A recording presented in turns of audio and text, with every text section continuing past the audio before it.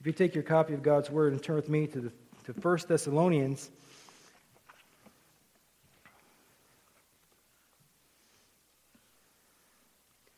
we'll take a reading from verses 1 to 10, and then we're going to do a sort of a survey of 1 Thessalonians. Then I intend to come back as we touch on some of these themes over the next several weeks as we think our way through Paul's letter to the church at Thessalonica. It was a church that was birthed by the power of the Holy Spirit in a very uncertain time, a lot of conflict, a lot of persecution. And Paul was only there for a short time at Thessalonica, but he left behind, one of my friends from Missouri, he would say he left behind a little baby church, and it grew up and became a mature church without Paul's help, because the Holy Spirit working through them in a mighty way. So let's take a reading from chapter 1, verses 1 through 10. Paul and Silvanus and Timothy, to the church of the Thessalonians in God the Father and the Lord Jesus Christ, grace to you and peace.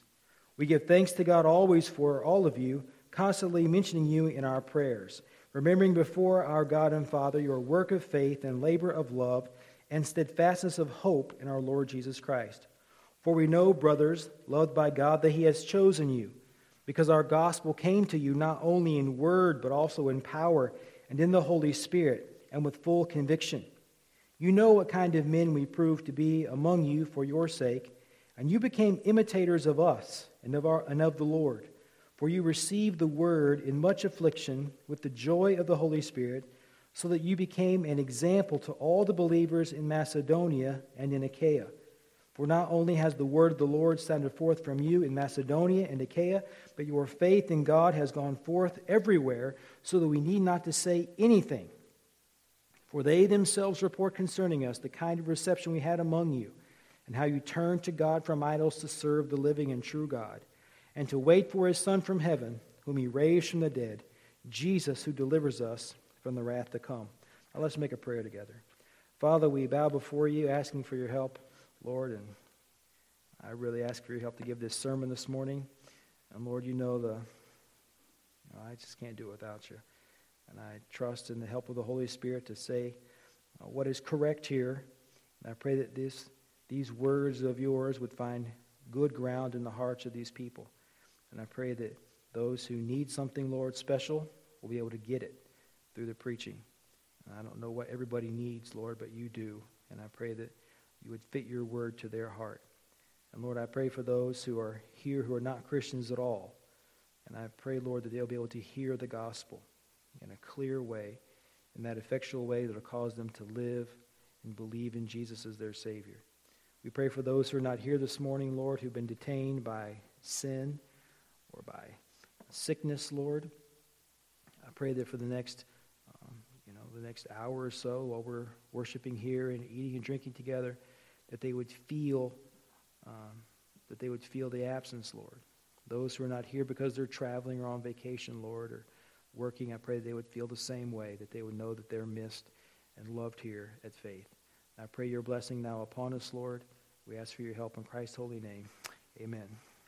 In this little letter, the first thing we encounter in verse number 3 are these three men, Paul and Silvanus and Timothy. You may want to make a note to yourself, maybe if you have a study Bible, it may tell you already, that Silvanus here is just another way to mention the name of Silas, who was a traveling companion of the Apostle Paul. These three men are special men. The first, of course, is the Apostle Paul, and he has written for us the 13 letters of the New Testament. Now, sometimes we may say he wrote 14 letters of the New Testament. That's if you include Hebrews, but nobody knows who wrote Hebrews except for Jim Ackerman. And Jim always says, who'd you say it was, Jim? Bruce. Have you ever heard of the Apostle Bruce? Well, if you've been around Jim Ackerman, you've heard about Bruce. And so nobody knows who wrote the book of Hebrews. And if we did know, I don't know if it would help us any at all, but the Apostle Paul did write 13 letters of the New Testament. We know he wrote them because the first word of all 13 is Paul writing the letters. And Paul was a person, he was a Jewish man, born and raised in the Jewish faith. In the Jewish tradition, he was a skilled orator. He was a skilled teacher. He wasn't a skilled orator. He was a skilled skilled teacher, a rabbi in the Jewish religion. But then in Acts chapter number 9, he encountered the Lord on the road to Damascus. Paul was a persecutor of Christians. He was the biggest enemy of Christians that you can imagine until he met the Lord. Now, to me, that's a very hopeful thing because I know people who are antagonistic to Christ, antagonistic to the gospel. And if they have a personal encounter with Jesus Christ, there's nothing that prevents them from being born again. Nothing at all. Because the Holy Spirit, when God's effectual call goes out, when God means to save somebody, He's going to save them, and it cannot be stopped. It cannot be undone. The Apostle Paul was a Jewish man who became a Christian. You can read about that in Acts chapter number 9. This guy, Silas, the Bible tells us that he was a part of the church at Jerusalem. And in that church, he was a leader in that congregation as well. In Acts chapter 15, verses 22 through 26, it talks about the Jerusalem Council, where there was a big debate in the church. And the debate was about Gentile Christians. The first church was very Jewish. And the Jews had a hard time changing their traditional viewpoints. And the Gentile Christians who were becoming Christians were not following the Jewish law like the Jews were. And the Jews were upset about it. And some Judaizers went around saying that you could not be saved unless you put your faith in Christ and kept the Old Testament law, which was a massive error. And so there was a conference held at Jerusalem in Acts 15 where the apostles and the missionary churches got together and they talked about this matter, and they decided that Gentiles did not need to follow the dietary laws.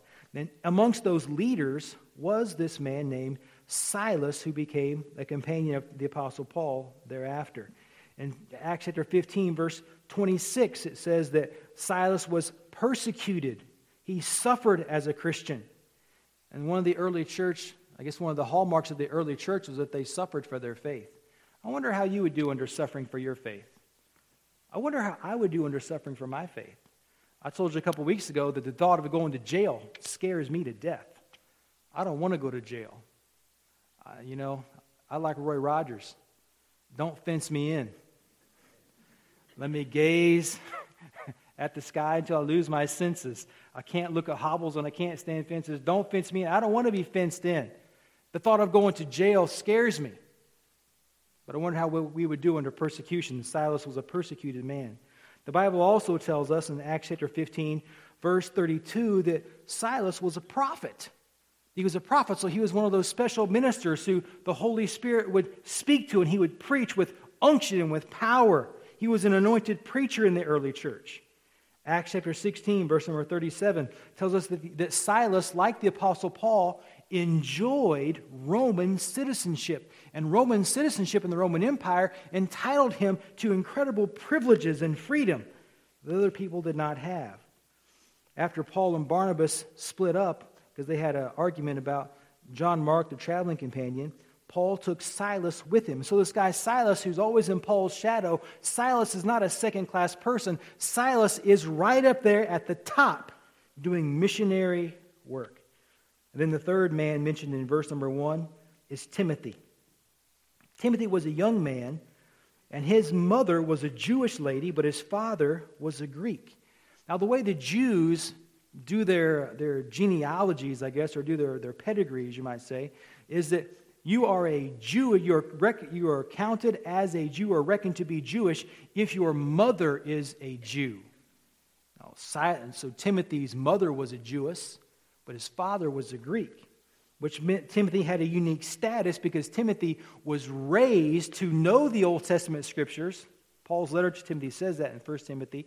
He says, you've known the Holy Scriptures from a child, and you've known them from your mother. But Timothy's father was a Greek, so Timothy was a Jewish boy, a Jewish young man, but Timothy was never circumcised until he began to travel with the Apostle Paul. In Acts chapter 16, verse number 3, it tells us that Paul took Timothy and he was circumcised before he began his gospel preaching ministry. What a horrible initiation to gospel ministry.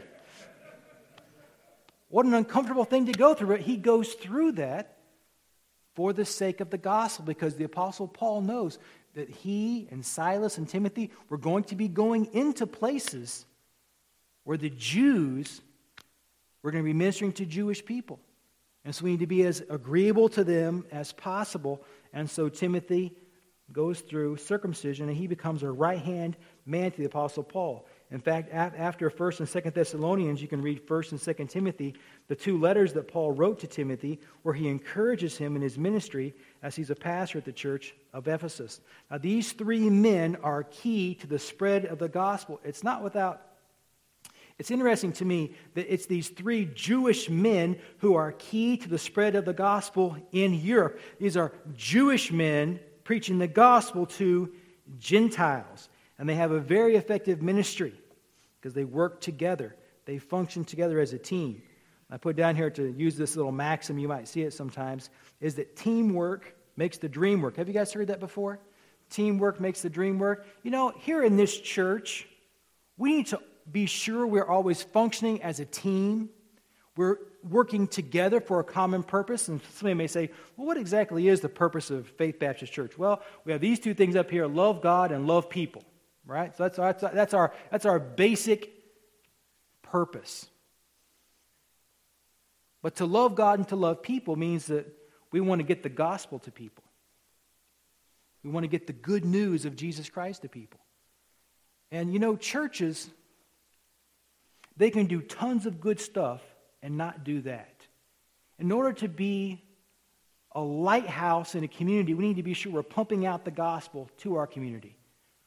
And one of the ways we're going to do that this year is through Vacation Bible School. Trying to get kids to come here to our church to hear the story of God's Word, to learn that there is a God who made the world, and that this God who made all things cares about them. That's one of the ways we're going to do that. And so I hope everybody will get involved in Vacation Bible School.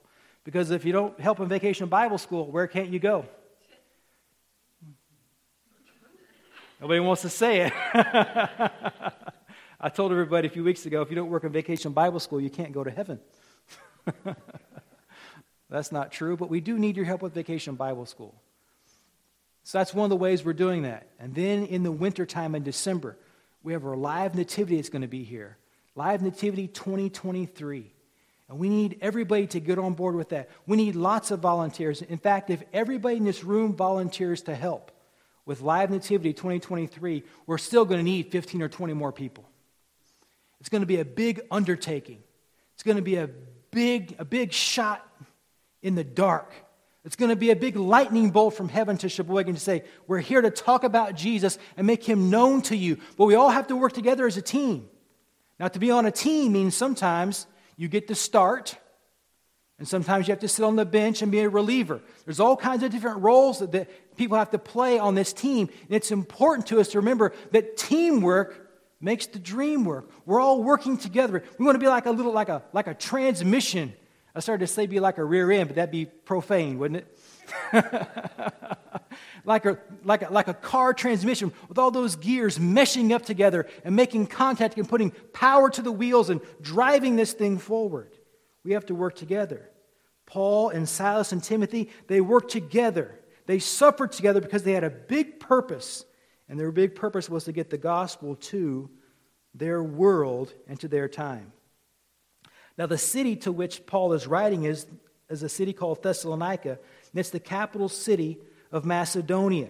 And because it was a Roman city, it was typically, as the Roman cities were, it was a pagan community filled with idolatry, filled with the slave trade, filled with the sex trade. Every vice of every kind that you can imagine was common in the city of Thessalonica. Now, to the Romans, all these things were good, but to the Christians, that kind of world was distasteful, because these are the hallmarks of a fallen world, and Christians are citizens of the heavenly kingdom. And you and I, as Christians, because we live in a fallen world and our society and culture gets a little worse every day, it seems, we need to be conscious of how much pressure that the world is exerting on us to be like them. To be like them. How many of you guys ever had a job? Now, here's what happens at a job. When I worked at a diesel shop when I was in college called Clark Machinery, and we got a 15-minute break at 10:30. We got an hour lunch at noon, And then at about 3 o'clock, we got another 15-minute break. You guys ever had a job like that where you had prescribed break times? Now, I remember first day on the job at Clark Machinery, they rented construction equipment, and they sold and serviced and rented construction equipment. And I had the glorious job of washing everything that came back from rental. And so I had a steam rack out there, and I was washing off track hose and road pavers and rollers. The fun part of that job was driving stuff around. I got to drive, and you had to go out there and practice digging with the backhoe, and I drive the rollers. You may have ever driven a roller, a pavement roller, and they got this thing called a vibrator on it, and they vibra-pack when they roll, and you could turn on a Sakai roller, you could adjust the amount of vibration. And I was sitting on one of those things one day in the steam rack, because I just got done washing it, and I thought, how does this thing work exactly? You know, you had forwards and backwards, I knew that. And they had this button that said vibrator. And so I hit that button, and I could that big drum would bounce. Boom, boom, boom, boom, boom. You could bounce it on concrete. Now, when you're bouncing something that big on concrete, what do you think can happen? Well, it could bounce you off, but I was wearing my seatbelt. But it will crack the floor. So you have to be careful. And I remember being in the steam rack, washing, and 10 minutes before break time, the welder came over and said, hey, we got to go wash up for break. And I said, we still got 10 minutes, bro. He's like, no, we got to go wash up now. And so we walked into the building, we went to the bathroom, and had one of those big sinks with you step on the handle and the water shoots out. And we were washing our hands, and I just put my hands in there, and did that. He's like, no, you got to wash them good. We spent 10 minutes in there washing our hands. And he said, now we go to break. Went out to break, we sat down in the chairs, and we had a lady who would come by every day, and she would bring sandwiches and iced tea, and she would sell them to us, and she would come in there, and she sold some stuff to us. And so that 15 minutes really kind of blew by, and at 10:15, I was sitting with 15 other guys. I stood up to go back to my job, and somebody said, where are you going? I said, break's over, right? Not yet. I was like, well, how long is it going to last? We sat there until 10:20. And then we all got up and stretched and moseyed our way back out there. And one of the guys told me, he said, now look, man.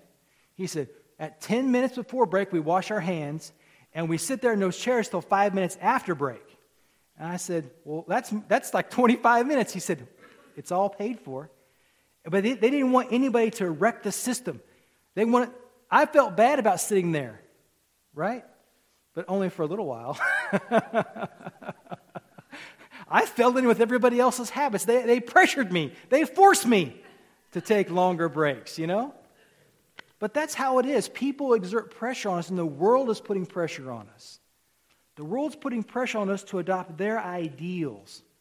They want us to think the way they think about everything and live the way they live. They want us to abandon Christ. I worked for a pastor in West Virginia when I was my very first job in the ministry. He preached a sermon about Pharaoh when Moses asked if Israel could go and worship, Pharaoh said, go and worship, but don't go too far in worship. And he had this little sermon he would preach called, serve God, but don't serve God much. Follow the Lord, but don't follow the Lord very far. Be a Christian, but don't be too Christian. Be committed, but not too committed. That's what the world wants us to do. They don't want us to be all in for Christ. And my friends, let me say this to you.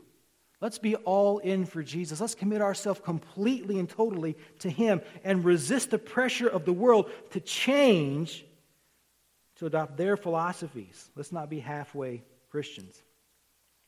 Now, we have to be cautious about these things. The Bible says in 2 Peter chapter 3, verses 14 to 17, Peter talking about this very thing, where he says that we must sanctify the Lord completely in our hearts and devote ourselves to Him. Let's turn there and read that. 2 Peter chapter 3, verses 14 and 17. Just turn to the right, probably 10 or so pages, and you'll probably land about right there. 2 Peter chapter 3, verses 14 to 17. Therefore, beloved, since you are waiting for these things for the Lord to come, be diligent to be found by Him without spot or blemish and at peace, and count that the patience of our Lord as salvation. I think I've made the wrong notation here. At the men's Bible study Saturday, I was looking for a passage, and I just started reading the whole chapter. I just read until I found what I was looking for. I won't do that to you today. It's 1 Peter. What's on the screen? Yeah, same error there. Probably Daryl did it.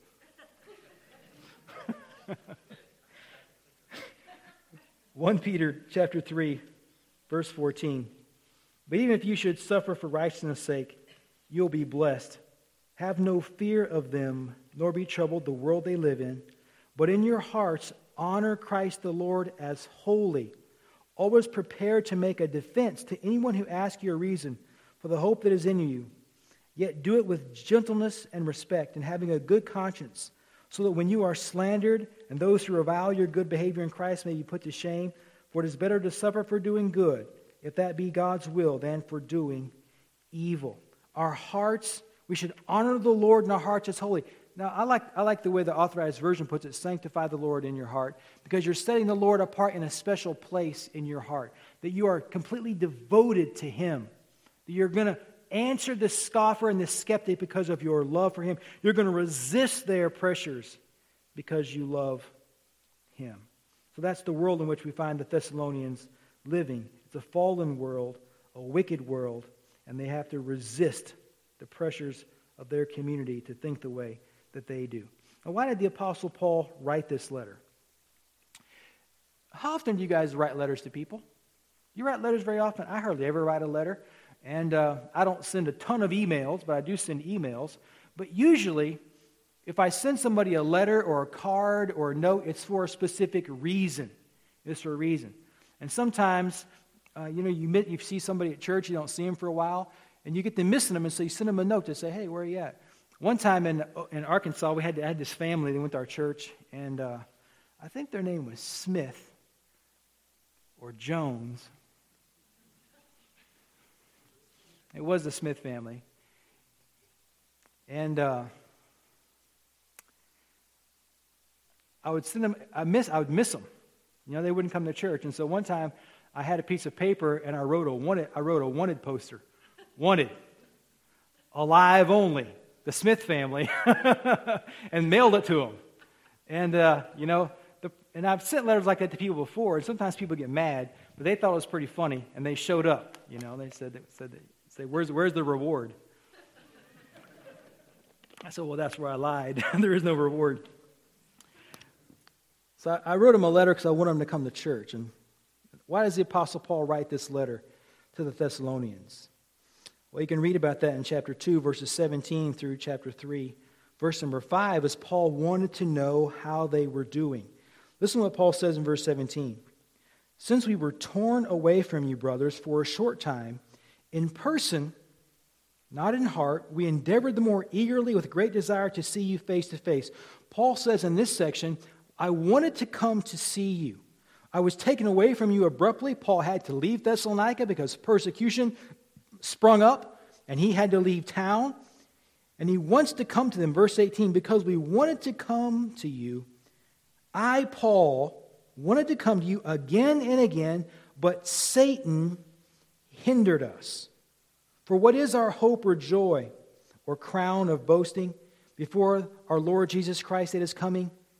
Is it not you? For you are our glory and joy. Paul says, you people who have come to faith in Christ, you are my glory, you are my joy, you are my happiness in the Lord. Because there's nothing greater than preaching the gospel to somebody and seeing them come to faith in Christ and then persevere in following Christ.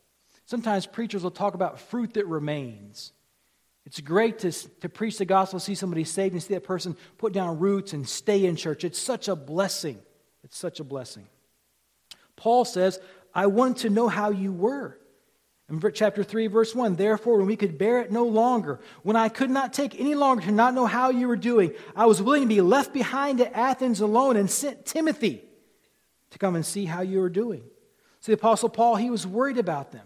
He was worried about how they were doing, how they were making it in their Christian life. And so because there was no email, there was no telephones, he has to send somebody to go and check on the church at Thessalonica. And who does he send? He he sends this young guy, Timothy, and we sent Timothy, our brother, and God's co-worker in the gospel of Christ, to establish and exhort you in your faith, that no one be moved by these afflictions.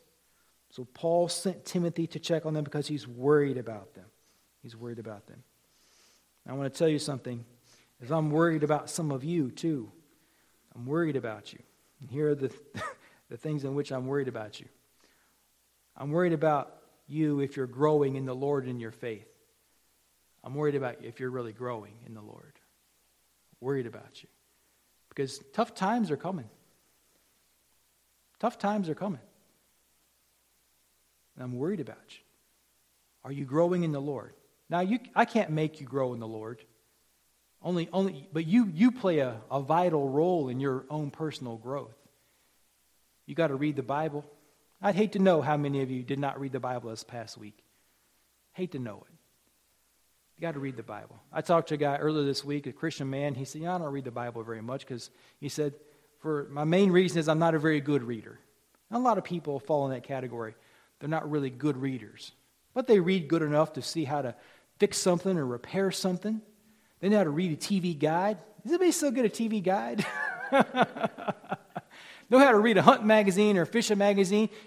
Reading is a discipline that is so good for you to read.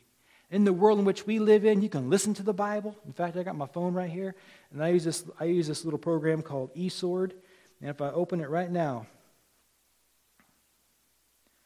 here you go. Chapter 28. And Isaac called Jacob and blessed him and charged him and said unto him. You can have these little apps just read the Bible to you. You can set the speed so it reads it faster or slower. You can almost any translation of the Bible you want. You can go online and have the Bible read to you. You can follow along, get familiar with God's Word. Are you really growing?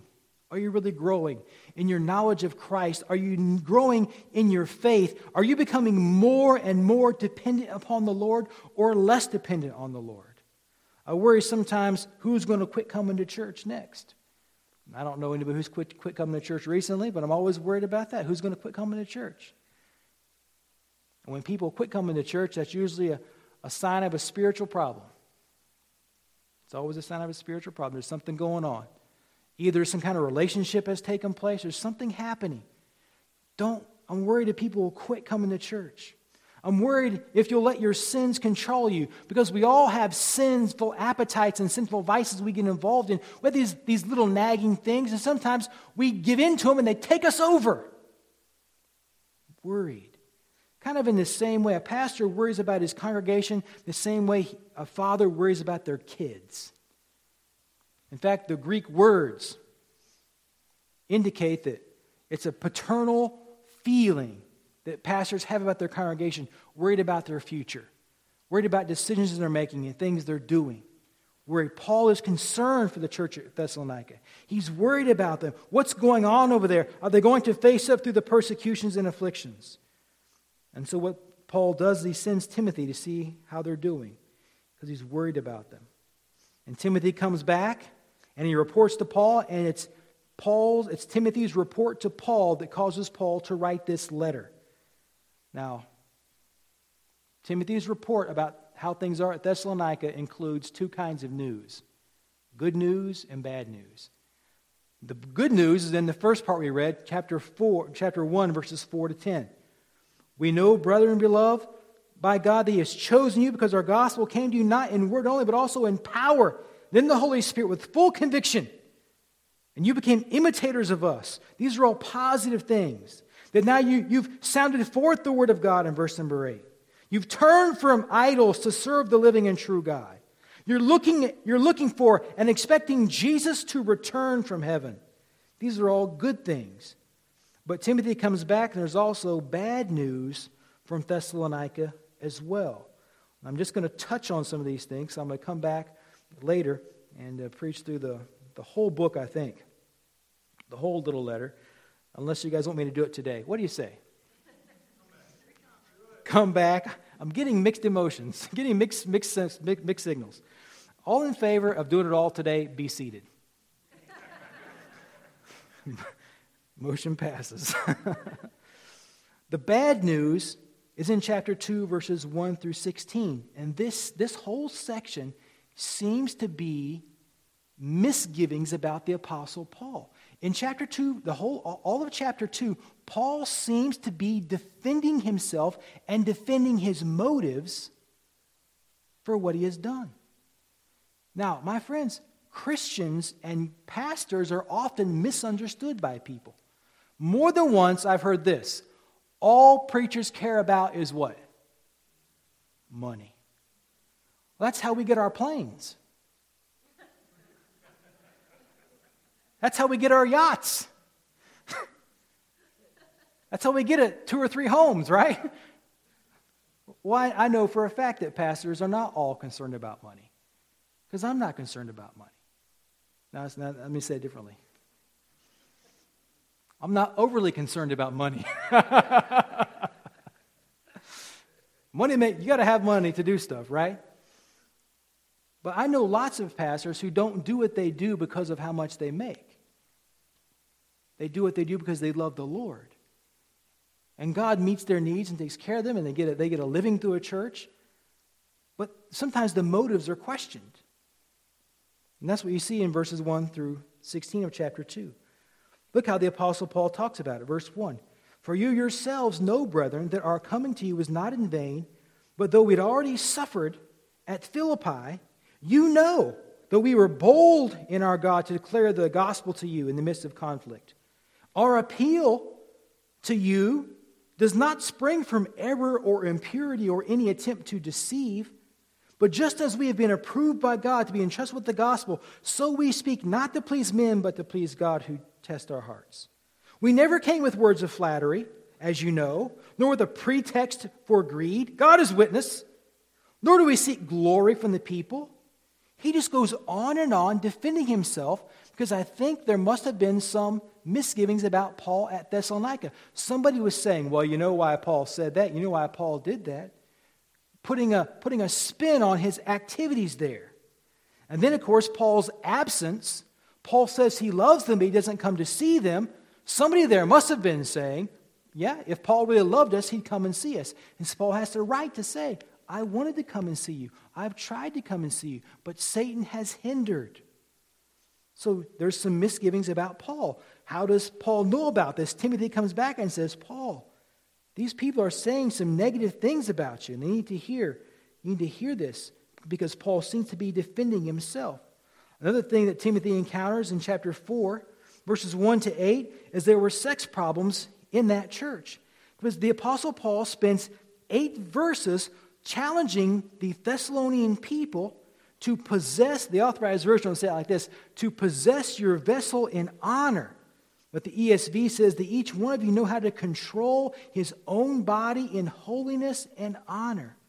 Listen to what verse 3 says. This is the will of God, your sanctification, that you abstain from sexual immorality, and that each one of you know how to control his own body in holiness and honor, not in the passion of lust, like the Gentiles who do not know God. The Christian's sexual ethic is not the same as the world's sexual ethic.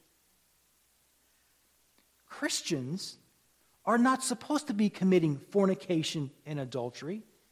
The Apostle Paul says this more than once in his letters. Actually, he says it over and over in his letters to Gentile churches. Do not let fornication be named among you one time.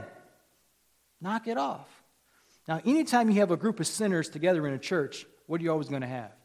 You're always going to have some kind of sin. And if you're involved in sinful stuff right now, let me say this to you just very kindly. Knock it off. Stop it. Quit doing it. It's worse than you can think. Some of these passions we get involved in, they overtake us and can control us. We should possess our bodies in honor. Paul wrote to the Corinthians and he said, do you not know that those of you who join yourself to a harlot or to a prostitute, you're taking God's temple and joining it to something that's unholy? There's sex problems there in the church at Thessalonica. And then in chapter 4, verses 10 through 12, there's gossip problems in the church. Now, I asked my dad one time, I said, Dad, if you could have a church full of people who smoked or a church full of gossips, which one would you rather have? Guess what he said? He said, bring on the smokers. So, the best way for you to stop gossiping is to start smoking.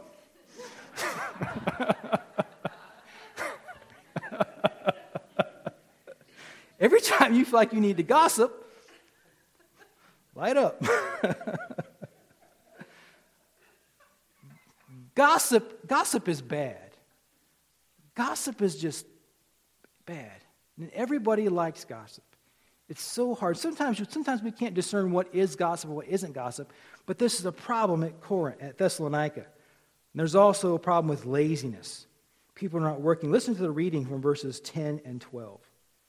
We urge you, brothers, to do this more and more, and to aspire to live quietly, to mind your own affairs, to work with your hands as we instructed you, so that you may walk properly before outsiders and be dependent on no one. Gossip and laziness were problems.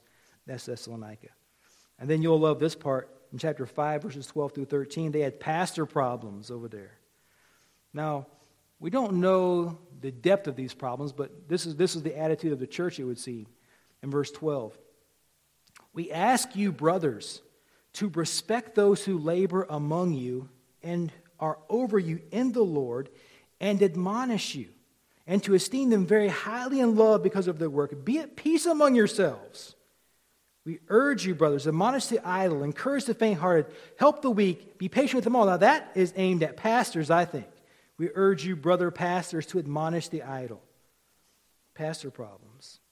And then in verses 14 through 22, it's all about regular church stuff. Church problems. All these little ones, in the Authorized Version, these are all one-sentence sermons, kind of. Rejoice always. Pray without ceasing. Give thanks in all things. For this is the will of God in Christ Jesus for you. Do not quench the spirit. Do not despise prophesying, but test everything. Abstain from every form of evil. There were issues at Corinth. Not at Corinth, but at Thessalonica. And Paul writes to them to try to get them to change their way, to correct themselves. He calls them on the carpet and points these things out.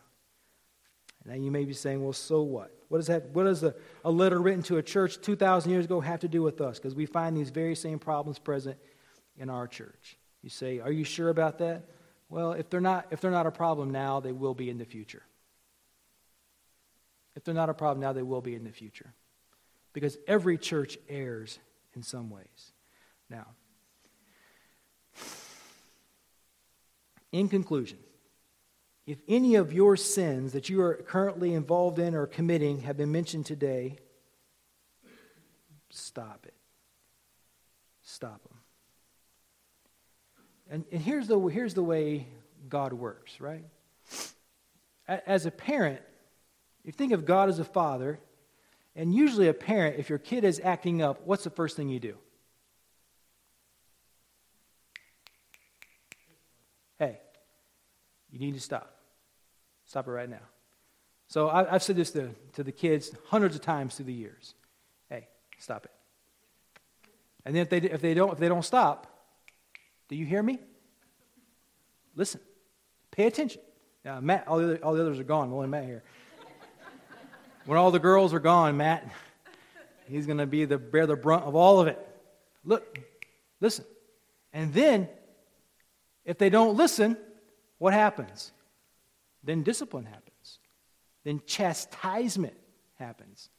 I'm going to say this to you. I am still of the opinion that the best thing for kids, for discipline, is a smack on the backside. Smack on the backside. Now, everybody has to make their own decisions about what kind of discipline they have in their house, right? Smack them on the backside. You smack them when they're little, you don't have to smack them when they're big, right? I'll amen my own preaching. Amen. You have to start bending those kids when they're little. If you wait until they're 15 or 16 years old and say, I'm going to give you a spanking, you're going to have hell to pay. You're going to have a war. You got to work on them when they're little. Being a parent is tough. Being a parent's a lot of work. We've had these kids, and they have worn us slap out. And you'll be tired, and you won't want to get up and follow through with that kind of thing. But you have to discipline them. Now, sometimes there's always all kinds of discipline, right? There's levels of discipline where you say, now look, maybe you take away their, what are those little games they call, little handheld jiggers? Video games or DS, or take away their TV, take away their phone, take away their bicycle, take away their glasses. Let them wander around blind for a while. There's discipline that takes place. But it starts with correction, with that voice. If you don't listen to God's voice to stop doing the sins you're doing, you're going to cause the Heavenly Father to use correction, the rod of correction on you. Now that can be different things. If you're one of God's, the Bible says in Hebrews that anybody who says they're a Christian but is never chastised is not really a Christian. If you're one of God's children, He's going to chasten you. He's going to get your attention. If you want to avoid that, stop doing it. God, your Father, is warning you because He loves you. He doesn't want to see you wreck and ruin your life. Now, if your sins were mentioned, knock them off. Be aware of the effect your sin has on other people. Your personal sins hurt the church as a whole because the church is a body of connected parts. Your sins affect everybody because we're one body together. When you err, it's bad for us. How many churches do you know of, do you think are hurt by members who live disorderly lives? So when you're down there at some place, and if you go out Friday night and you get drunk and beat the dog out of somebody, don't tell them you go to Faith Baptist Church. Tell them you go to some other church. Lie.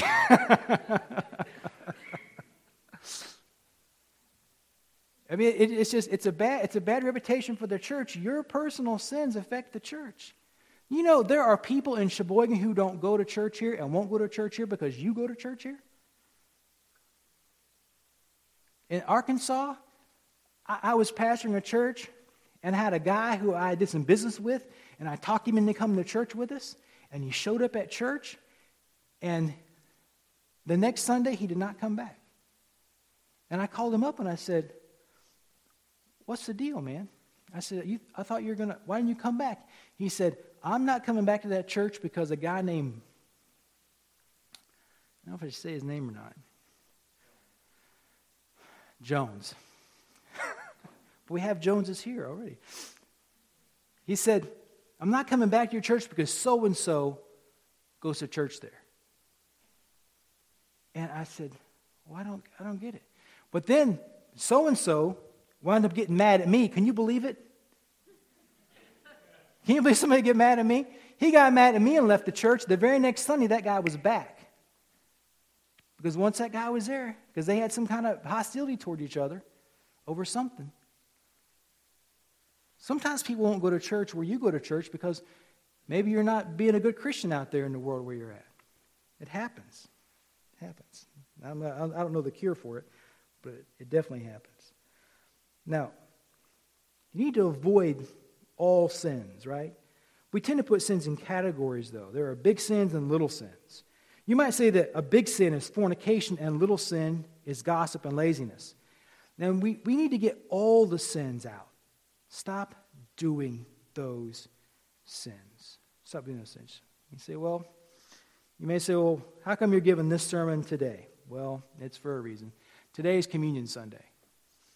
And Communion Sundays are a good time to look at your life and recalibrate your Christian life. Because you're going to eat and drink in memory of Christ who died for you. It's a good time to look at your life and say, am I really in the right spot? Do I really love the Lord? Do I really value the blood and body of Christ that died for me? Do I really care about that? It's a good time to evaluate. It's a good time to rededicate your life to Jesus. I've been a Christian a long time, and I've rededicated my life to the Lord more times than I care to think about. When I was a teenager, every summer, every fall, with different revivals, I would rededicate myself to the Lord. And as I thought, when I become a mature Christian, I won't have to do that as much anymore. But I've been a pastor now for, I don't know, feels like 100 years sometimes. But I've been a pastor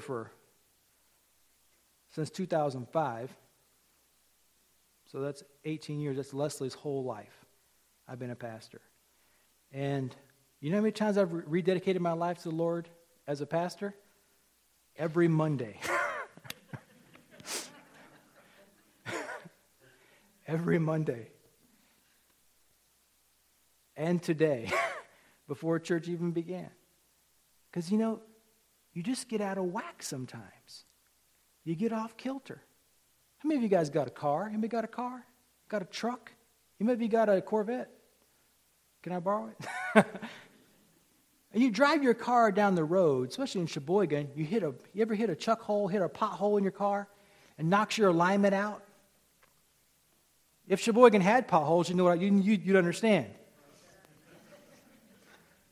And you get your steering gets out of alignment, and you're trying to drive your car, and you can hardly keep it straight. Take your hand off the wheel for a second, and you're taking out mailboxes. Life can knock you out of alignment. And you got to go into the shop and get on the rack and get realigned. And Communion Sunday is just that kind of thing for us. It's a time for us to recalibrate and rededicate ourselves to Christ. It's a good time to confess our sins and repent and then relaunch ourselves as Christians. So as we do that today, let's think about those things. Now let's make a prayer together, and then we're going to have communion. Now we're going to pass it around today, so it's going to take us a little bit more time. But let's pray together. Lord, thank you for the opportunity to be your servant. And I pray, Lord, that these meager words that I've given to your people will be fitting for their life. Lord, I pray that Christians here who are erring would correct their path, Lord, and get right with you. Lord, I pray that when we talked about these sins kind of in a generic sense and kind of prevent it as a preventative, Lord, I pray that it would always be preventative. I pray that you would protect us from being overtaken by our sins, from being ruled by our passions. I pray that you deliver us from it. Help us to be a church that's described in verses 4 to 10 there, imitators of the Lord Jesus Christ. Lord, don't let us become the church that is full of bad news for those who care about us. Father, I pray these things in Jesus' precious and holy name. Amen.